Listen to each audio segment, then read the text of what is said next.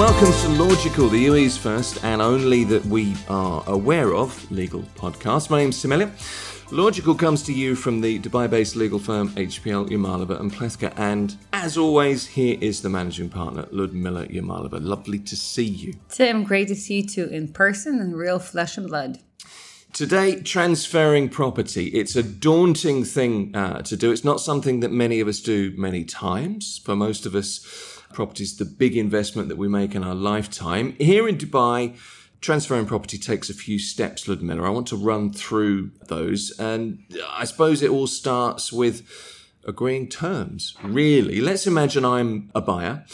I've just agreed terms with the seller of the property that I want to buy. We need something to formalize, obviously, the agreement. But what should that include? And what should that look like? And as well as that, is that where we should start? That's certainly having, finding the property and finding the party who you'll be buying from is the right starting point. And then ultimately agreeing on terms is, the next step. But before I dive into what terms and conditions would be wise or prudent to include in the agreement, let me set the stage in terms of real estate market in the UAE and in Dubai in particular. Okay. Now, unlike what many still believe today, Dubai in particular has always had the option of buying freehold property, not leasehold, but freehold. Many still believe that when we're talking about buying property in Dubai, it's some form of leasehold. In other words, 99-year leasehold in particular. So this concept, it does exist in the UAE, but it historically was predominantly available or common in Abu Dhabi. So as the country was opening up to foreign investors and tourists, Dubai had carved out a number of areas, geographic areas in the Emirate, which were offered on a freehold basis to foreigners to buy.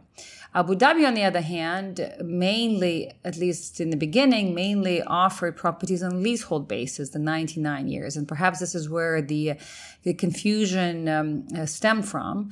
But as far as Dubai is concerned, I struggle to remember any area in Dubai that is on a leasehold basis. Abu Dhabi has since started to introduce and redesignated some of the areas also on the freehold basis. But Dubai, when we're talking about Dubai and buying property in Dubai, it truly is all freehold. Now, what is freehold? Freehold, in simple terms, the definition of owning property freehold is that it's unencumbered, an absolute right to the property to buy, to own, to transfer. That's the simplest way of explaining the concept of freehold property. As I say that, and that's what foreign investors that they do decide to buy in Dubai come in here prepared to invest in is freehold, and that's how they understand that they just can come and buy property. And that is, for the most part, is true. However, Dubai does have this nuance as far as freehold property is concerned. So even though it is, let's say you are the buyer in this case, and I am the seller, so I own my property freehold, which means it's unencumbered, unconditional, absolute ownership right. In order for me to transfer this property to you, I still need approvals. And so that's the nuance I wanted to highlight. And I'll walk through the details of these approvals as we go through the discussion. But that is a concept that is not common in other jurisdictions where freehold property exists. So usually if I want to sell, I just sell. I don't need any permits or approvals to do so. There are, depending on where the property is in Dubai, there could actually be several layers of approvals. But that is, I just wanted to set the stage because this does define and color the process of property transfers, because much depends in terms of the timing and the documents and the process and the costs on these approvals, on obtaining these approvals. Because in the ordinary situation, perhaps let's say in the UK or in the US, if you wanted to buy property and you are the buyer, I'm the seller, you and I agree on the price, and we sign the documents and the property is transferred when we exchange title deeds, or I guess the title deed is updated. Now the title deed has your name, and that it just could be a matter of a few days. In Dubai, there's a number of steps that need to be followed, and in particular, these approvals and permits need to be approved before I transfer the property to you. So that is one nuance I do want to highlight, because it is a bit unorthodox, so to speak. When you do own freehold property, that concept of getting approvals is somewhat inconsistent with the idea of freehold.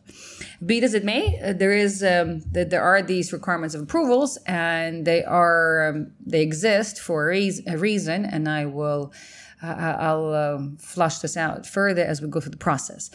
So that's where the stage is. Now, going back to your original question where do we start? So it's obviously the agreement is one of the first important substantive parts of the exercise. But even the form of the agreement much depends on who are the parties that are involved in the transaction. And this perhaps is another nuance that is very common to the Dubai real estate market, and that is, who are the parties? So let's say you and me. So you are the buyer and I am the seller. I, as a seller, may actually not be in Dubai when I'm selling. So I'm being represented by someone else, which is very common in Dubai. And equally so, you too may be coming based somewhere else and you want to buy, but you are not here full time to actually be going and doing a lot of the paperwork and a lot of the legwork yourself. So it's very common in Dubai that both parties, the seller and the buyer, could be represented by someone else. To be properly represented in this part of the world, we both must give powers of attorney to our respective representatives. And these powers of attorneys are not just a document that I sign authorizing a person to represent me, but in fact a document that is properly notarized by the Dubai notary in particular, or that's been legally attested by the various government authorities. So there is another element, is that you could have multiple buyers and multiple sellers. And that too complicates the transaction, because it's important. So if you are buying a property that is owned by multiple owners, you need to make sure that the power of attorney is granted by both owners. So not just, I cannot act on behalf of the co-owner. The co-owner has to give you either a separate power of attorney or to the representative, or to give me the power of attorney to represent them. So these are very, perhaps small, but very important details that need to be addressed early on in the process. The real estate market in Dubai continues to evolve as obviously the market grows. And one of the other signs of this evolution compared to, for example, when I came here years ago, is the form of the power of attorney. In the past, just these generic powers of attorneys that could have been issued ages ago, they were valid for transfer properties, and including even the right for the representative to accept money on my behalf. Now, there is a fairly strict requirement in terms of the form of these powers of attorneys. They need to be very specific to the property itself. So in my case, where I'm the seller, I do need to grant you, or not you, but to the representative, a very specific power of attorney that mentions specifically the property which I'm authorizing the representative to sell on my behalf. Right. That was not the case before, but now it's very important to do this. Again, things are changing so rapidly and really before our eyes, but I do want to mention it now.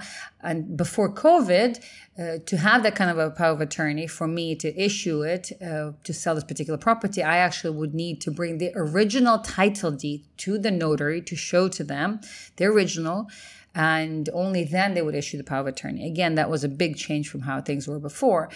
Now, since COVID, most of the titles, property titles and all these other documents exist on the blockchain system. So therefore, they can be located just purely by QR code, through a QR code. And now, therefore, it's not necessary to bring the original power of attorney. the original title deed in order to have the power of attorney issued. Right. So that's another change, a recent development to the system and to the process and protocol of transferring properties in Dubai. So let's say we figured out who the representative parties are in terms of buying and selling. There is another important element, is broker. So do we have brokers, and do you have your own broker? Do I have my own broker? Or do we have one broker that represents both of us? As odd as it may sound, often there's one broker that represents both parties. That's a subject for another day, but then of itself can carry inherent conflict of interest. But it is quite common. Well, I want to come to that, actually, but I think you're right. I think that is a subject for another day, and that's a subject, actually, for another podcast, to be honest with you. But it's interesting that, and I can see where those conflicts might arise. The thing that comes from all of the things that you've said so far is there's a bit more to it, isn't there? But I still don't have to, and tell me if I'm wrong here, I don't have to have a lawyer look over the MOU. There is no legal requirement for me to engage the services of a lawyer. I could, in theory, script this by myself and just go ahead. Absolutely. And what's even more interesting is that most property transfers happen without a lawyer. Most property transfers happen with a broker, but without a lawyer, which I guess depends on who you ask, is a bit backwards. To me, that seems kind of irregular. It certainly is, because what we're talking about is a transfer of an important right or asset, a valuable asset, and as part of it, a whole set of legal documents and undertakings, which by virtue of what they are, should require or should at least have someone who is experienced in the legal profession to review and amend, or if not draft from the outset. And that's in most parts of the world, that's how it's done. Here, it's much more common to have property transfers be accompanied by brokers, and much, much, much less common to have a lawyer. But from a legal standpoint, and I do want to highlight this since you asked the question, there is no law that requires for parties to have a lawyer, nor is there a law that requires to have a broker, unlike what some may tell you.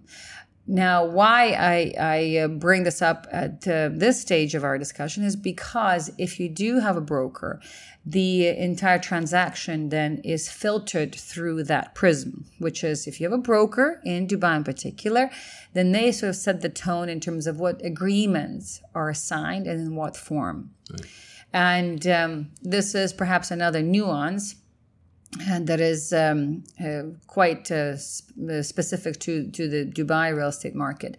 But if, let's say, you and I are dealing just as a buyer and seller directly, we don't need a lawyer, we don't need a broker. And if we don't have a broker, our dealings can be much simpler, because going back to your original question, we need to have an agreement. And then the agreement could be in a form of what is often known in Dubai as an MOU, which is a memorandum of understanding. It's a bit of a ubiquitous term that's used generically, but ultimately it's an agreement to transfer asset or real estate asset. But MOU, for the purposes of ease of reference, we'll use that term. But you and I could just sit down and jot our own MOU. We don't even really need to type it out. It could even be by hand.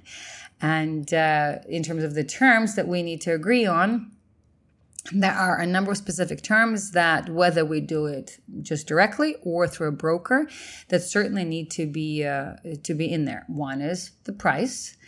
And two is, and this is one of the requirements in Dubai, is whenever you do property transfer, there is a property transfer fee that is paid to what's called the Land Department, or Dubai Land Department, or DLD. And that's the authority that oversees ownership of land and registers ownership and transfers of land. And so that's DLD. And so DLD fee for transfer of property is 4%. Right. So we need to agree, you and I need to agree, apart from the price, who pays the 4%. The way the law is drafted, it suggests it's 2% by the buyer and 2% by the seller. In practice, however, it has become a lot more common and expected that the buyer will pay the full 4% to the land department. But that's basically one of the other fees or terms that needs to be outlined clearly in the MOU. But it's not legally stipulated that one or the other should pay. It's indicated. Well, the law says the property transfer fee is 4%, payable 2% by the buyer, 2% by the seller. That's kind of how the law is drafted. Okay. Its application or enforcement is a lot more flexible. And in most cases, the buyer pays the full 4%. However, when the land department issues receipts, it issues 2 receipts.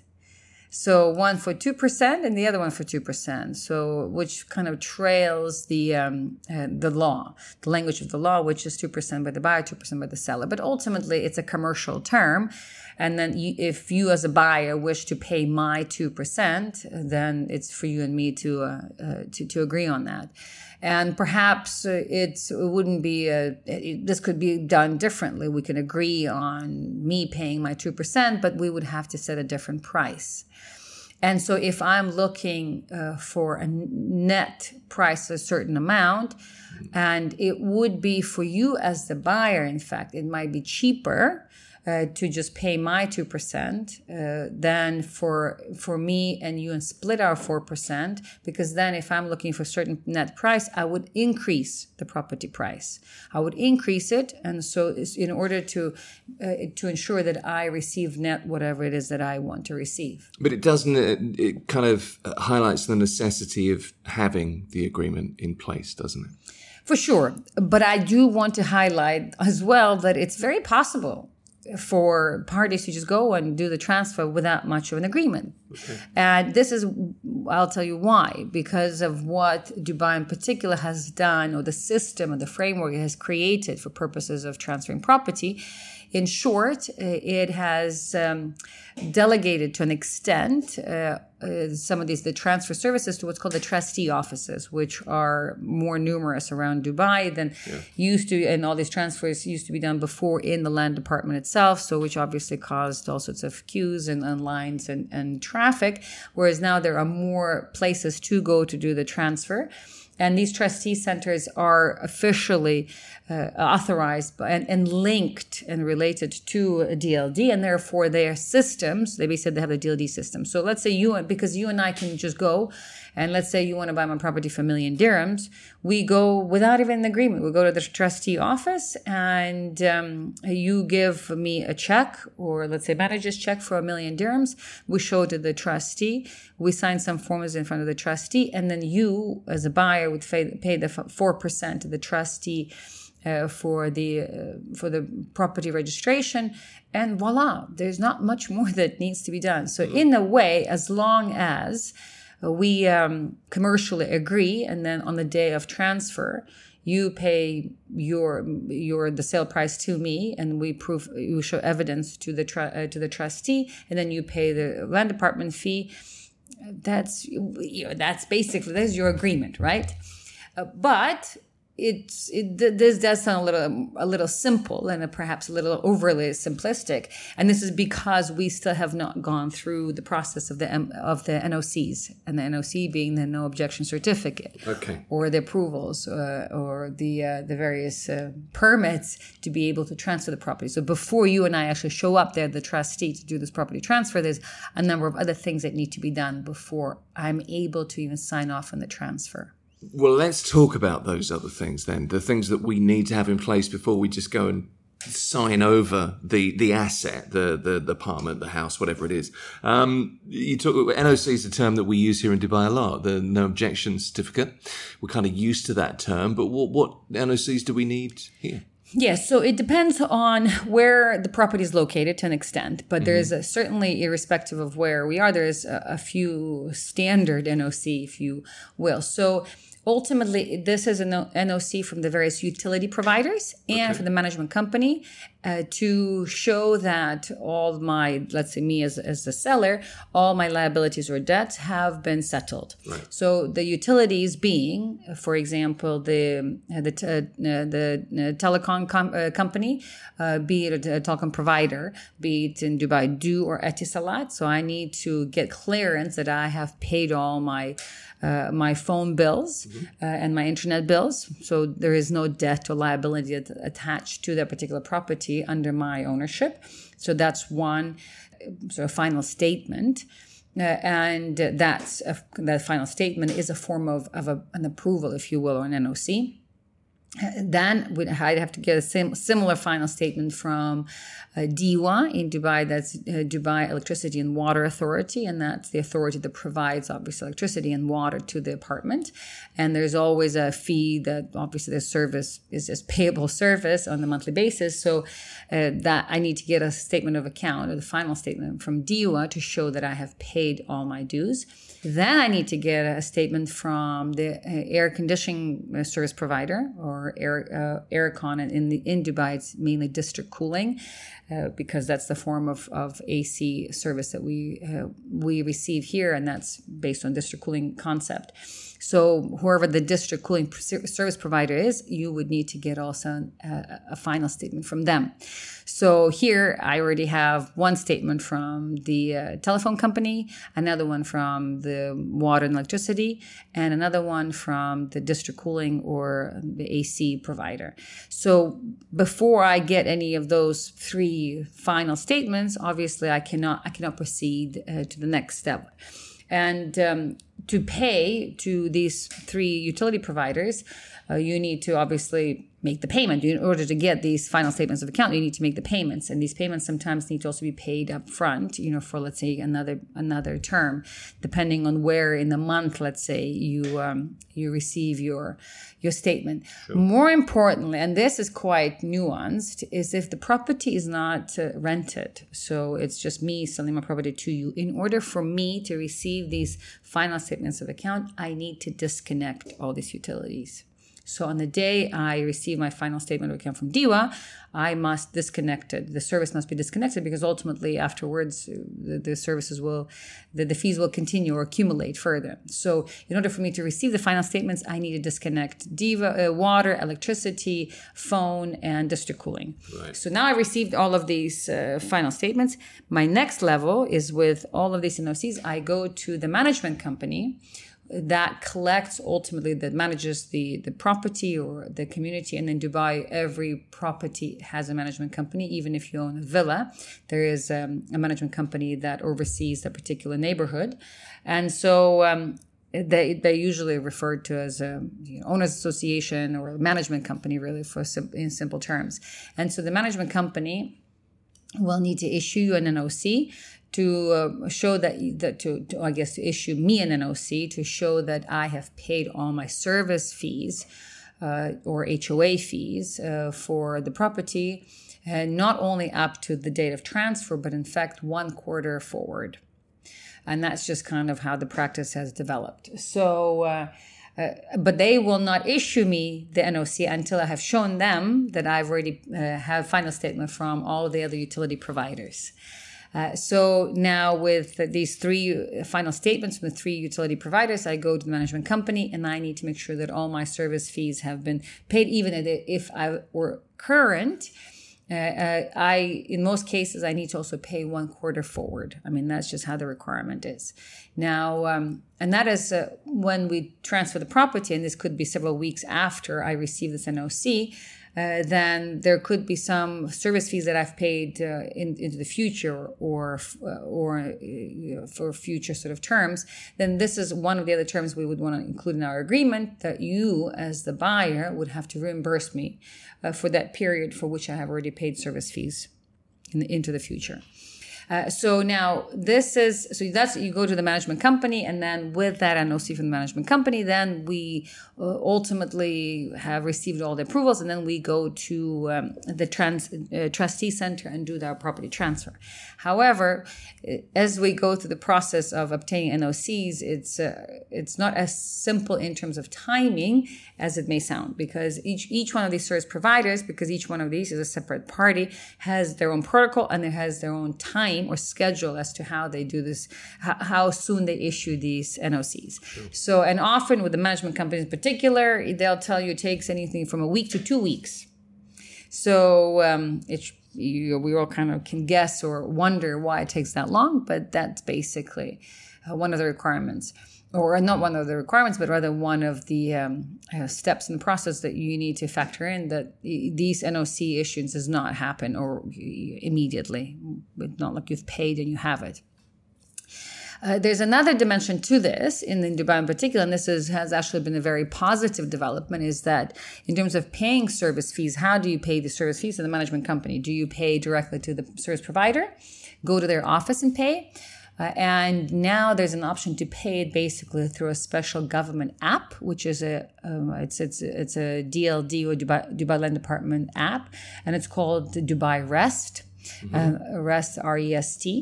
And it's this app, if you download the app, so you basically, that's an official sort of your portal into your real estate in Dubai. So if you're an owner of the property, you should have this Dubai Rest app active, and you'll be able to log in and see all your relationships in connection with this particular property or other properties in terms of your title deed, and if property is rented, your Ijari contract will be populated in this app, and you can also obtain your statements for your service fees through this app. And there is a sub-service to this app that's called Molak. Molak is basically the service through which you pay your service fees, or you should pay the service fees to ensure that the service fees are actually paid properly to the management company that's responsible for the payment of service fees, which must be paid in a special escrow account to ensure that they are spent for the property and not to just the management company and sits in their sort of overall company account. So the land department has done quite a bit of work in this regard to ensure that communities are properly protected, because obviously each management company has multiple communities that it manages. So the idea here is that you don't just use one bank account for all these communities and dump all the money in there, that every community has its own escrow account, and all that money is spent on that community and only. So that's what the Molak system was introduced for. And so it's important that when you do make your payment of the service fees, that you pay it through the system. And it's also through the system, Dubai Rest, again, that you can also request the NOC. And I guess it depends on the project, but the idea is that as we go through the process and more of what we do through this Dubai Rest app, things will expedite. Even the issuance of the NOCs will expedite. So that's basically, it's a lot more nuanced, you see. So I started out with the simplest one, how you and I would sell or do the transfer if we're in a different country. We could just go or even here, if we just go to the trustee and do it. But because of all these NOCs along the way, there is, and also the form of payment, it's certainly is a process. It really is. I mean, you need to factor in time. You need to factor in that you have to disconnect your utilities, you have to pay the bills. Final thing, just quickly, cost. For a lawyer to consider a contract or an MOU, the land department for the title deed transfer, I don't know, any translation costs. Is there a ballpark figure that you could budget? So it all depends on how the transaction is being managed, because as you recall early on, I said most property transfers in Dubai do not involve lawyers, but they involve brokers. Now, brokers on average charge about 2% of the value of the property. So that's your cost. If you don't have a lawyer, that's your cost. And if you have a broker, then the broker will manage most of these, including these documents. And so if you do, and this is important, when you do have a broker, this MOU that otherwise you and I could sit down and write ourselves, is less relevant, because a broker, if you deal with a broker through a broker in Dubai, then they are required to use a special form that is a standard form through the land department, and it's called like a form F, for example. There's different A, B, C, but basically the number of forms that all of a sudden that you and I are required to sign just by virtue of having a broker. Right. Now, once we have these forms, one of the forms is this form F, which basically is a form that you and I need to sell, and that becomes basically our MOU. So instead of having our own drafted, maybe even handwritten MOU, we are now forced to use this form F. And the form F is a pre-populated form that has a number of terms that we need to enter, and then it has at the end terms and conditions which we can add our own. So in a way, it's a bit of a mix and match and a little bit of piecemealing of documents. So if we're operating without a broker, we could just have our own agreement. We don't have to piecemeal anything. We just draft everything from scratch or use our own whatever template it may be. Now that since we're dealing with through a broker, now we need to use this form F that has a lot of pre-populated terms, in many cases of which, many of which don't apply. And then at the end of this form, we'll insert our own terms and conditions, which could be, let's say, a copy of our MOU. But it's from a legal standpoint, that's not the most efficient or even helpful way of doing transfers. But for now, that's the process or protocol that exists today. Now, one of the other important terms I omitted, I didn't mention until now, and this is.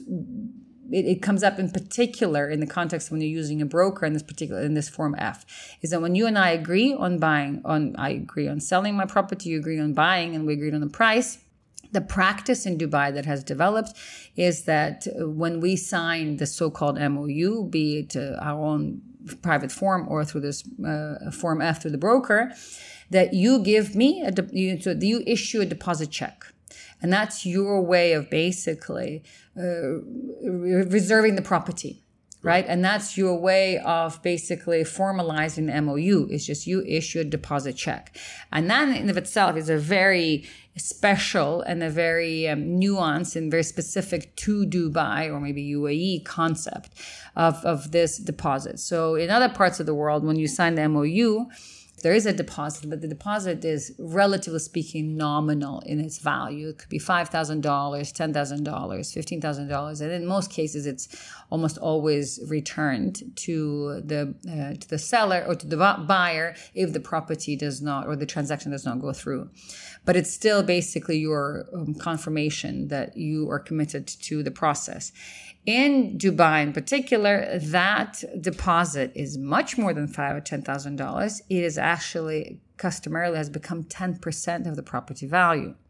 So let's say if you're buying a property for 1 million dirhams, you have to issue a deposit check for 100,000 dirhams. And this is important because everything comes down on that deposit check in terms of how detailed we make our MOU. And that is because if you give that deposit check, or you secure your deal with a deposit check, and then, in which case do I have to refund it to you, or in which case do I have a right to it? And so these are the terms. So a lot of the MOU, so to speak, dedicate a very significant part in the agreement to what happens to the deposit check and in what form it is given. For example, and this is the custom. This is not by law. This has just become sort of a practice that has developed, but it is not required to be followed or let alone mandated by law. So for example, when you issue the deposit check, you customarily, again, remember, not by law, you don't give that check to me. It stays with the broker. So you issue a check, let's say for the 100,000 dirhams, which is 10% of the purchase price, and it would be in my name, but it's a personal check, not a manager's check, which means you don't actually have to part with your money yet. And then you don't give it, even though it has my name on it, but you give it to the broker. So, and then let's say then something goes on with our transfer and I change my mind or I cannot transfer for one reason or another, or you cannot buy it for one reason or another. So what happens with that check? So I will tell you from a legal standpoint, and this is why I wish that more property transfers in the UAE had a lawyer involved, at least to an extent. And it's exactly to document and manage this issue of the deposit check. And this is because, let's face it, we're all humans and things happen along the way, and sure. Your circumstances might change, my circumstances might change, and the property transfer might not happen. So if it doesn't happen, what happens with the check?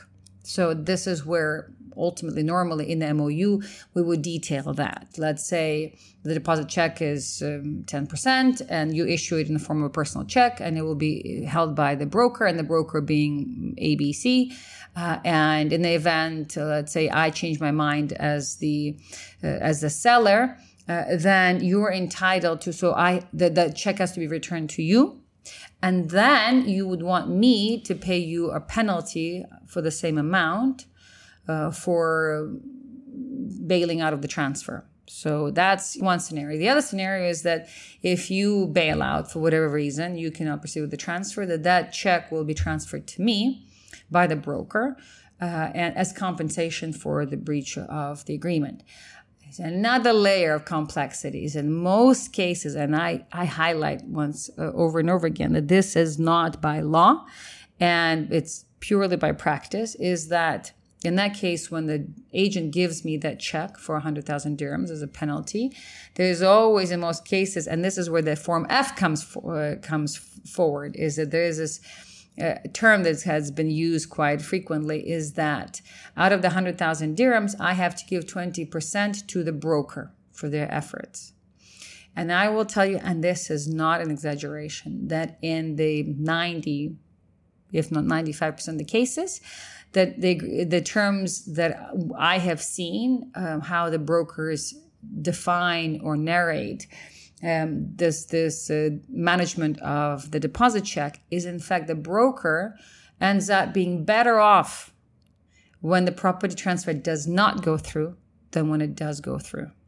So, and that's because usually they take 20% from the deposit check, which in most cases is much higher than if they were actually received their 4% or 2% from the purchase price. And this is just evolved practice. This is not, there's no law requiring a broker or offering a broker 20% of a deposit. No. Not at all. Right. That's just, yes. But this is basically, but I will tell you, this is why the MOUs, and this is why I took, or I discussed this, I came to this point, this later in the transaction, because you asked a simple question, how do we agree in the agreement? Yeah. What we'll put in the agreement. But this issue with the deposit check is what causes the most issues in the agreement, because there's so many layers to it. There is me as the seller, I mean, my entitlement to it, you as the buyer, if I breach, and then what the broker stands to receive if either one of us breaches, and the form of this check and the payment, and how, and if you breach, if the broker just hands me the check. But what if you challenge the broker and you tell the broker, I don't want you to give the check to Ludmila because 1, 2, 3. So there's most of the disputes from a legal standpoint. Most of the disputes that relate to real estate transfers happen purely because of this practice of exchanging this deposit check, 1, and 2, for the deposit check being the amount that it is. Because if we're talking about $5,000, $10,000, in most cases, you could just say, fine, if either one of us breaches, we just lose that money and we move on.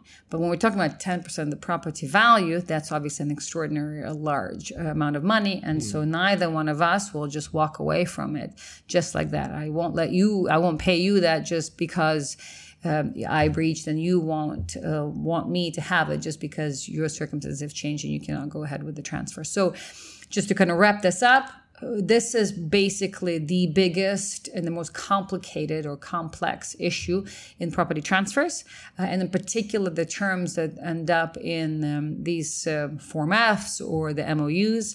And this is in terms of your question about the cost, if you were to bring in either a lawyer to draft this along the way, or if there's a dispute, basically this is where the most dispute happens, most conflict, most issues, and therefore most cost.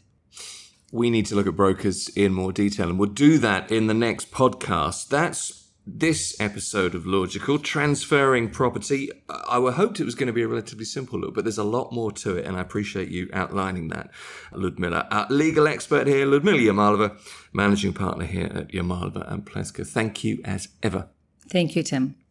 You can find us at LY Law on social media, Facebook, Instagram, TikTok, LinkedIn, wherever you get your social updates. We have a library of hundreds of podcasts, all kinds of legal issues here in the UAE, all free to listen to and to get a legal question answered in a future episode of Logical.